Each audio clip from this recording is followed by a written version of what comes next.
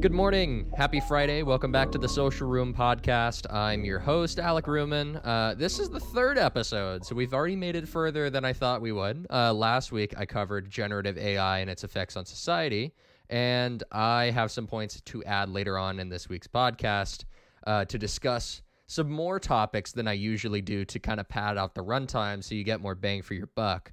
I'll be visiting some topics I went over in the last few episodes and seeing what kind of progress has been made. This week, however, the main point I want to discuss is Meta's algorithm for Facebook and Instagram.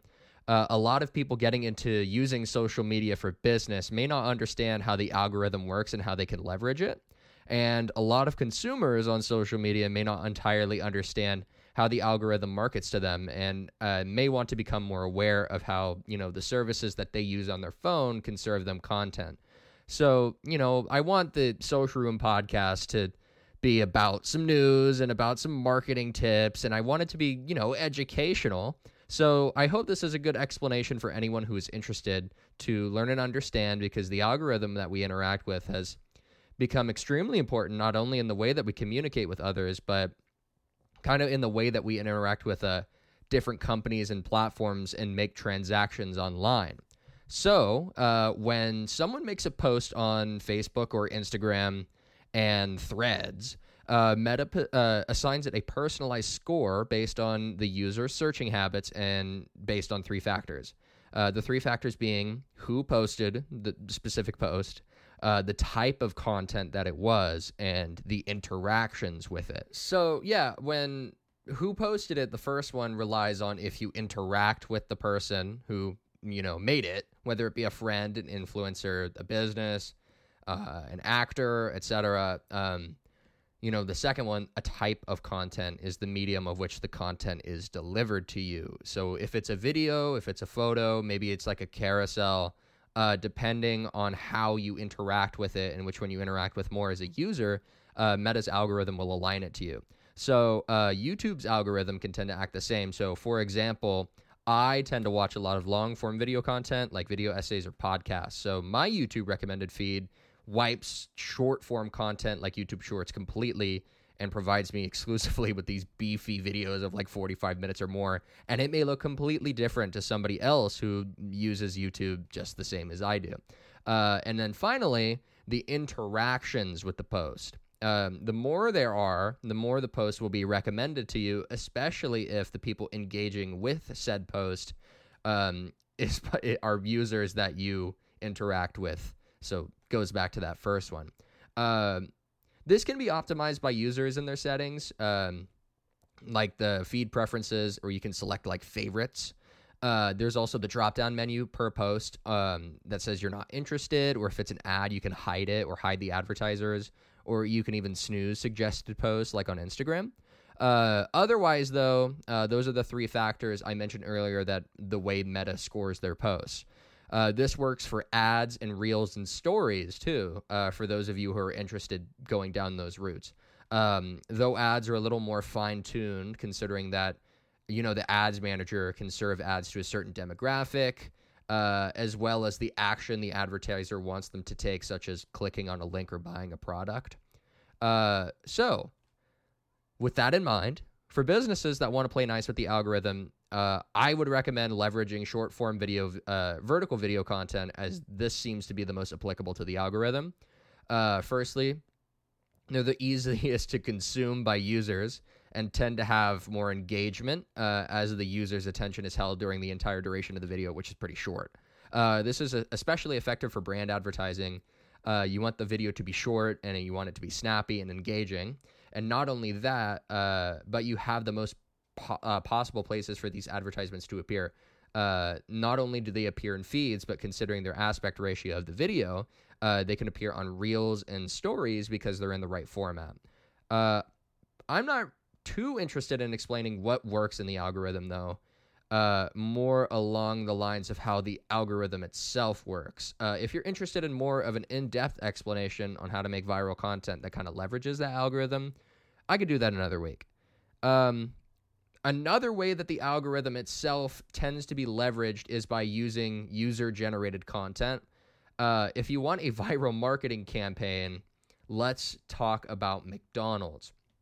So last month, June, was huge because they rolled out the Happy Birthday Grimace campaign, a birthday celebration for one of the iconic characters from Ronald McDonald Land, and creating him a personal meal with a purple Grimace shake. I am so tired of hearing about it, and honestly, I'm sure you are too, but this is extremely successful and has been kind of like a latchkey moment, I think, for using user-generated content online to promote your brand. And I don't even think McDonald's anticipated the response that they got. Beginning June, I was on a trip with my friends in the Smoky Mountains, and we saw the t-shirts on the crew members that said Happy Birthday Grimace, and we're like, okay, like, what's this about? And we're kind of laughing about it, like, that's funny. And the meal and everything hadn't rolled out yet, but later on we discovered that they'd have Grimace take over their social media pages, kind of like if you handed it over to an influencer and they kind of like controlled your brand for a day. Some people do that. They just have like the influencer act as sort of a spokesperson for like a given amount of time. It's called a takeover. Then the meal rolls out for McDonald's, and it seems to be a pretty decent success.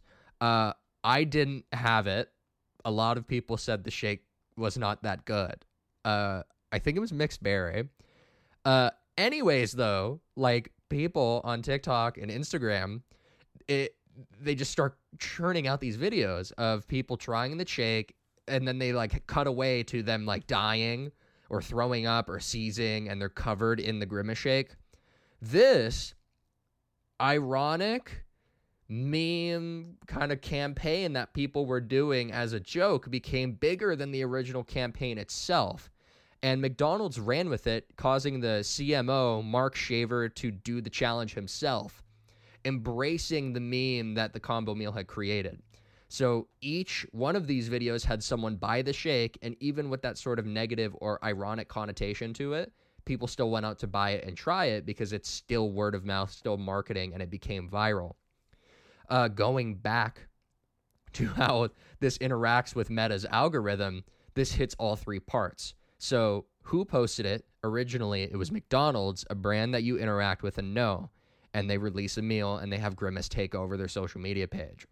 Your friend just and then, you know, the little TikTok campaign comes out with the people doing like the Grimace challenge, and they're like covered in the shake and like pretending to die. Your friend just made that.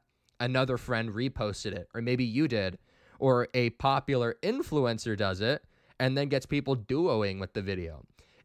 You're damn well going to see someone writhing on the ground covered in a spilled purple milkshake. It's like every possible way that you could get people to interact with this, it happened. And then again, the second part of the algorithm, the type of content, is short form vertical videos. It's the easiest to consume. It's the most promoted by the algorithm. None of these videos that people were making in jest of the Grimace meal were longer than 15 seconds. I mean, none that I had seen at least. So again, that's easier for people to consume, and more people consume it, boom. And the interactions part, as I said before, talk about a trend. Everyone is liking, sharing, doing the challenge. The user-generated content for the meal brought this marketing campaign to the next level. CNN Business cites the hashtag Grimace or hashtag Grimace Shake had gotten around 640 million and 750 million views respectively. I don't think they've released the stats on the total likes or engagements though, or at least not from what I could find. But that's what I'm saying. Like, this is extremely successful, and like obviously they're already pushing towards something to be viral in the first place, but like there's no way that they saw that this would happen. And some businesses, like locally, refuse to move forward into that digital age and use social media to promote their brand.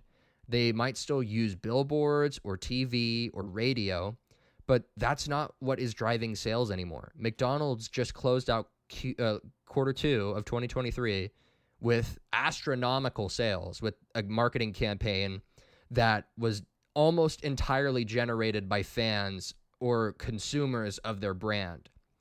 So you might not reach as high as McDonald's with your campaign online, but you can damn well get close. Animoto cites that 93% of brands receive new customers from social media marketing. Oberlo cites that positive social media interactions drive new customers by 71%. And Bain Capital says that interacting with a business causes customers to spend 20 to 40% more money. Old world advertising doesn't get these numbers anymore. And that's what I've been telling businesses when I meet with them for a discovery meeting. And McDonald's doesn't even have, for this one, have their most successful part of their ad campaigns come from spending money.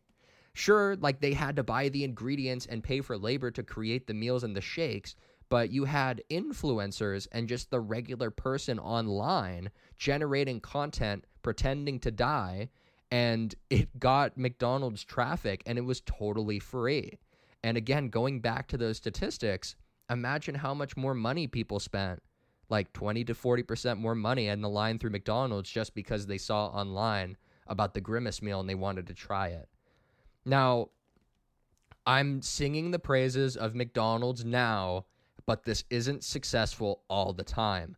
A couple of years ago, they had a campaign for people to create a burger on an online burger creator. And if you're like around my age, you might remember like Papa's Burgeria, the Flash game on like websites that you'd play in school. So it's kind of like you make a burger there, and then you put any name you want, no term was blacklisted, and you send it to McDonald's. Now, I don't have to tell you what happened after that, but McDonald's, quickly pulled the advertising campaign and nobody got to try any of the burgers. So all in all, for anyone interested in growing their platform online, optimize user-generated content, or at least let your customer base interact with you.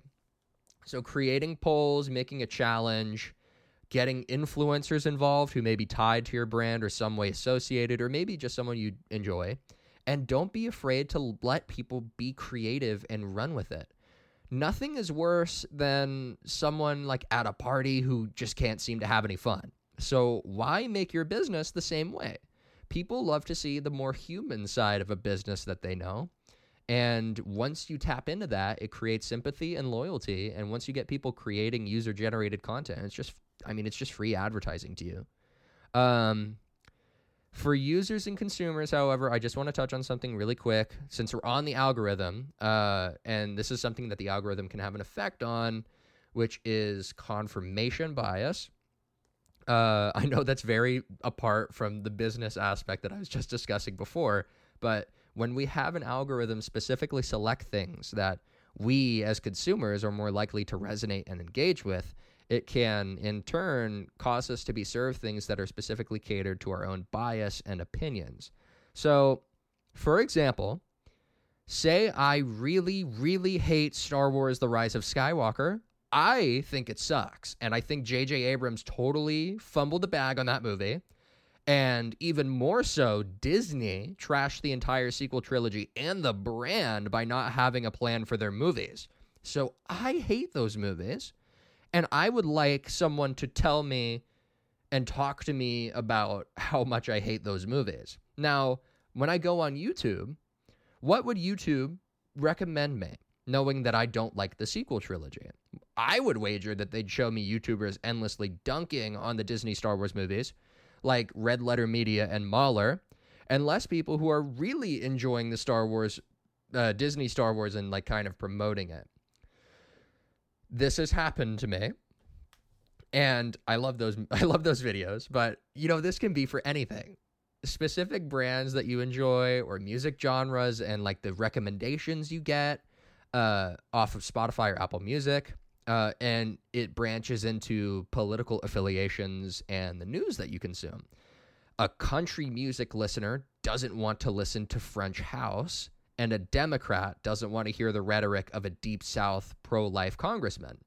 And the algorithm supports this notion by serving content to people that, the user will most likely enjoy. I think that this can cause some serious detriment if we're not careful and aware. I know that some people I know who specifically say that there's like a rabbit hole that the algorithm can send you on YouTube where it can make you more radicalized on one side of the political spectrum or another, and they've been through it and they can talk to me about it, and I think that's really interesting. Another example of this, Andrew Tate rising meteorically, influencing the algorithm and the manosphere by using kind of user-generated content of people reacting to his clips or posting them all together, kind of like how McDonald's kind of leveraged the Grimace shake trend and used it to their advantage to drive more revenue. Now, I'm not saying that the algorithm is evil and out to get us, but I think it's a tool that we should be aware of, whether it be content creators or consumers. Just know that the algorithm is there, and we should be mindful of it. And just keep your eyes open, because as much of it, how great of a tool it is for businesses to drive traffic, it can be a little predatory as the consumer. And I think we aren't paying enough attention to that. So just keep that in mind. Cool.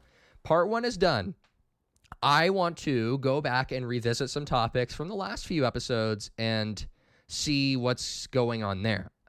So last week I talked about generative AI, and I told you at the end of the episode that I'd be back. I'm going to be talking about AI probably forever at this rate. A couple of things, all from TechCrunch. Google is testing an AI tool to write the news. Now, before anyone gets up in arms about how journalists are about to be replaced, blah, blah, blah, let me get you a quote from the article. Quote, Google reportedly believes that the tool can serve as a personal assistant to journalists by automating tasks in order to free up time for others. Further down, they quote, the tools are not intended to and cannot replace the essential role journalists have in reporting, creating, and fact-checking their articles, end quote. They also use the term responsible technology to describe the tool that they've codenamed Genesis. So this tool can be used to generate headlines or use different writing styles per different story, which I think sounds kind of cool. Perhaps a journalist moves from the Washington Post to the Onion. I'm not saying that would ever happen, but they need help writing in a more satirical fashion. It sounds a little silly, but I'm just trying to think of application here. But the fact that it can write headlines is kind of a serious plus. I can't write titles for the life of me for anything. So I think that could be totally useful to have these high converting news articles with better headlines that they don't have to sit there and have writer's block about. Another thing that I think is kind of badass, there's a startup company called Noose, I think, N-O-U-S. I'm just going to call it Noose. Launched an assistant on their app to help with and manage household bills. Users can connect their email inboxes and upload their bills, and the assistant kind of tells them what to do, and they have it automatically. And if they can save money, or if there's anything that they're missing, or they're going to, go under on their bills. Again, I mentioned last week, people are wanting to have something that can take away from these menial tasks and automate them. And it looks like that's what Gnosis is going to do here. They've raised $10 million so far in venture capital seed funding, and I'm sure their Series A is going to be on the way. Yeah, so not bad for a company based off of OpenAI's framework. Speaking of OpenAI, they've now input prompts for ChatGPT, so you don't have to put the same thing over and over again if you're looking for specific results. Prompt wizards, like I said last time, if you've got something that works, you're going to use it over and over and keep those secrets close to your chest. So people are going to be really keeping these keywords that they use for generative AI and kind of have them be a business secret for things that they produce, so nobody can replicate the same thing just hopping on ChatGPT. It kind of sounded more interesting to retread ground on AI, but honestly, it just seems like it's going to be the same story if I keep going. All in all, let's embrace AI to be our helpers. We're not going to get replaced. Human ingenuity is extremely important. Everything is going to be fine.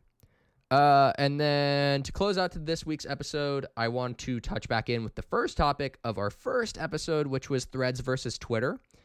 It's been about 2 weeks, and we've had some time to step back and look at the aftermath of the launch of Threads, and we can see from some studies that the average user spends less time on Threads. Usage has more than halved, dropping to 6 minutes over 21 minutes from its peak 2 weeks ago. So, I mean, that doesn't sound that great. And obviously, this is anecdotal, but when I opened Threads, after a few minutes, I head right back down to posts I had seen a day before. It's not as active as I personally thought it would be from the first episode, and here's why I think that is. Firstly, Twitter kind of got its stuff together and got another leg up by removing the rate limit changes that caused people to be locked out after like 5 minutes of using the app. Not only that, but I think the choice that they recently made about sharing ad revenue to creators was a huge bonus for people to continue to use their app. I think that really helps out people who use Twitter as an avenue for monetizing themselves, like artists who take on commissions. This can help kind of like ease themselves financially by not exclusively working on commission, and now they can just kind of monetize their presence online. And this also works for influencers too, who don't have to specifically rely on brand deals.